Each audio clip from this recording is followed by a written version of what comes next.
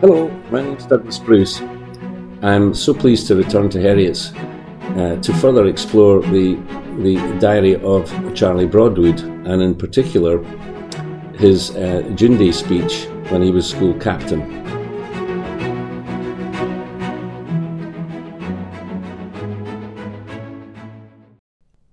June Day, 7th of June 1915. Games Day vanished in a blood-red sunset. The following Sunday I spent quietly for the morrow. I had to deliver a speech in the course of our June Day celebrations in the capacity of captain of the school. Monday, the 7th of June, dawned a lovely day. The school assembled about 9:30 a.m. and up until 10 o'clock we spent the time congratulating the winners in the games, comparing photographs, etc. When the 10 sounded from the big tower, the schoolboys took up their places in the quad and I ascended onto the platform, along with the other bigwigs, namely the head, the Lord Provost and a big number of governors. The proceedings were carried through as reported by the newspapers, but perhaps a further comment is necessary.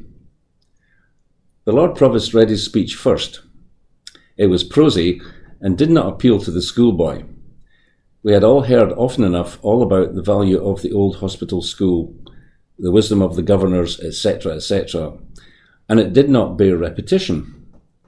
Then I delivered my oration, and I flatter myself that I gripped the audience from beginning to end.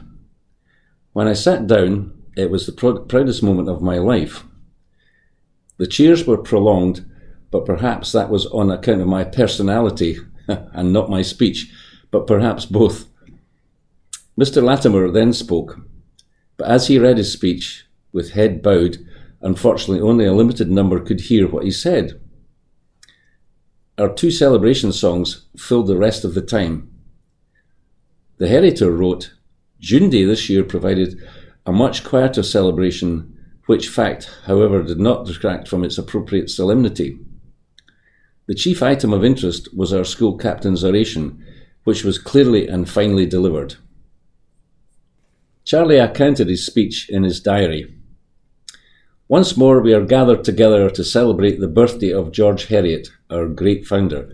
It is difficult not to associate mirth and pleasance with our June Day celebrations, but this year it is impossible for us to enter wholeheartedly into festivities.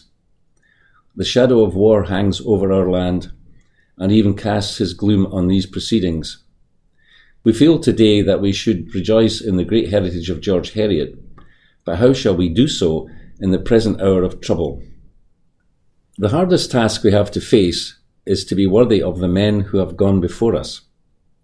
First among these is our noble founder, a man whose heart had all been driven by a divine compassion for the fatherless children of his native town.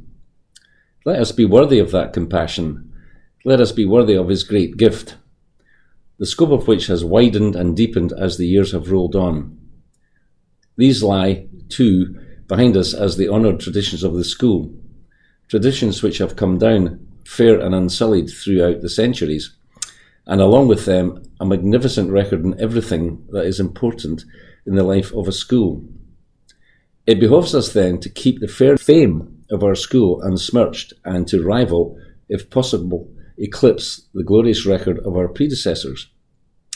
Remember that to these men we have a duty and a responsibility of which we dare not fail. Especially is this true today. Far off in the broken fields of France and of Flanders and the Near East, many of our red boys have fallen into action. To them must have occurred more than once our favourite motto, "I distribute cheerfully." And how well they have acted up to it. Cheerfully and without a murmur, they have made the supreme sacrifice. They have given their lives for their country and for the cause of righteousness. Dulce et decorum est, pro patria mori. Let me now speak more directly to those who, like myself, are soon to sever their connection as pupils with the old school. To them I say, let us remember the name of George Heriot, with all that it means to a true Herioter. Let us cherish the traditions of our school and in the conduct of our lives. Let us be animated in these days of great happenings by the Spirit, which in a generous interpretation pervades the motto of our great founder. Under the riven and old age banners of our race, let us be prepared to give cheerfully the glowing ardour and rigorous effort of our manhood, the steady constancy and unyielding determination of our mature years, for it is only by so giving ourselves, without measure and without stint, that our banners can be borne to victory. Scotland's banners, who shall gaze on their faded folds unstirred? Who in these imperial days hear unthrilled their martial word? Down the long street, cheer on cheer, hark, the trampling troops go by. Memories by these banners strived, teach our soldiers how to die. And if we act throughout our lives in this spirit, then we may rest assured that we shall add nothing but glory and honour to the undying memory of our noble founder. July 22nd, 1915. At last, closing day came. The war certificates in place of prizes were given out, and we as a school separated never to meet again as far as I was concerned. We bade our adieu to all our old chums. We severed friendships that had lasted years. There was no certainty, as before, that we would all meet again, and the parting of the ways seemed more bitter than ever. As Will Brand and I left the prefect's room and crossed the quad, I felt that forevermore I was an outcast in the school. We passed out under the pen for the last time as schoolboys. For the last time our first 15 caps journeyed together around the notice boards. We took one last glance round and hurried away from the scenes of so many happy days and years. We wended our way round the terraces, said goodbye to the gardeners, and passed out into the world. For the first time we realised how much we owed to the school. There had been trials during the past years, dull periods and depressing work, but once past, we looked back with feelings of pleasure, tinged with regret and longing on our schoolboy days. Now we were in a position to understand the true value of the poem, which appeared in the July 1914 Heriot. L'Envoy. Still in your wainscot room unfold the beauty of English letters, your reward the same. To stain the dull-spun weft of schoolboy duty with crimson o' romance, and in the name of classes that will never meet again, whose school-day primes your goodness still made brighter. Accept these limping verses. I remain, the least of these, the writer. My school days ended, and with no light heart I dragged myself away from the scenes of so many triumphs and happiness. For the last time I wended my way slowly along Lauriston Place, down Lady Lawson Street, Castle Terrace, West End and Queensferry Street. I felt that I was no longer a great man. My greatness I seemed to have left up at school. However, there was no help for it. I had to face the worst, and it had to come. I was no longer a schoolboy. My school days were ended. After leaving school in 1915, Broadwood received his commission as a lieutenant in the 14th Royal Scots, where he served in France as a brigade signal officer.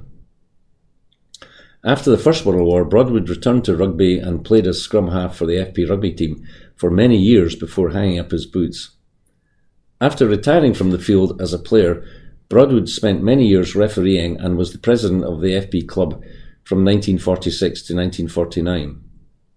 Broadwood trained as an English teacher and rejoined Heriots, this time as part of the teaching staff, in 1925.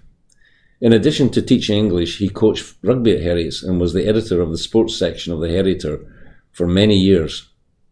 After 37 years on the teaching staff at Heriots, Broadwood retired in 1962. Well, I think you'll agree that was another fascinating excerpt from Charlie Broadwood's diary, and it was fun for me to read, and indeed quite a sobering experience, because I didn't really know much about Charlie Broadwood's war years, or indeed the lead up to it. It must have been quite a period for school pupils at that time.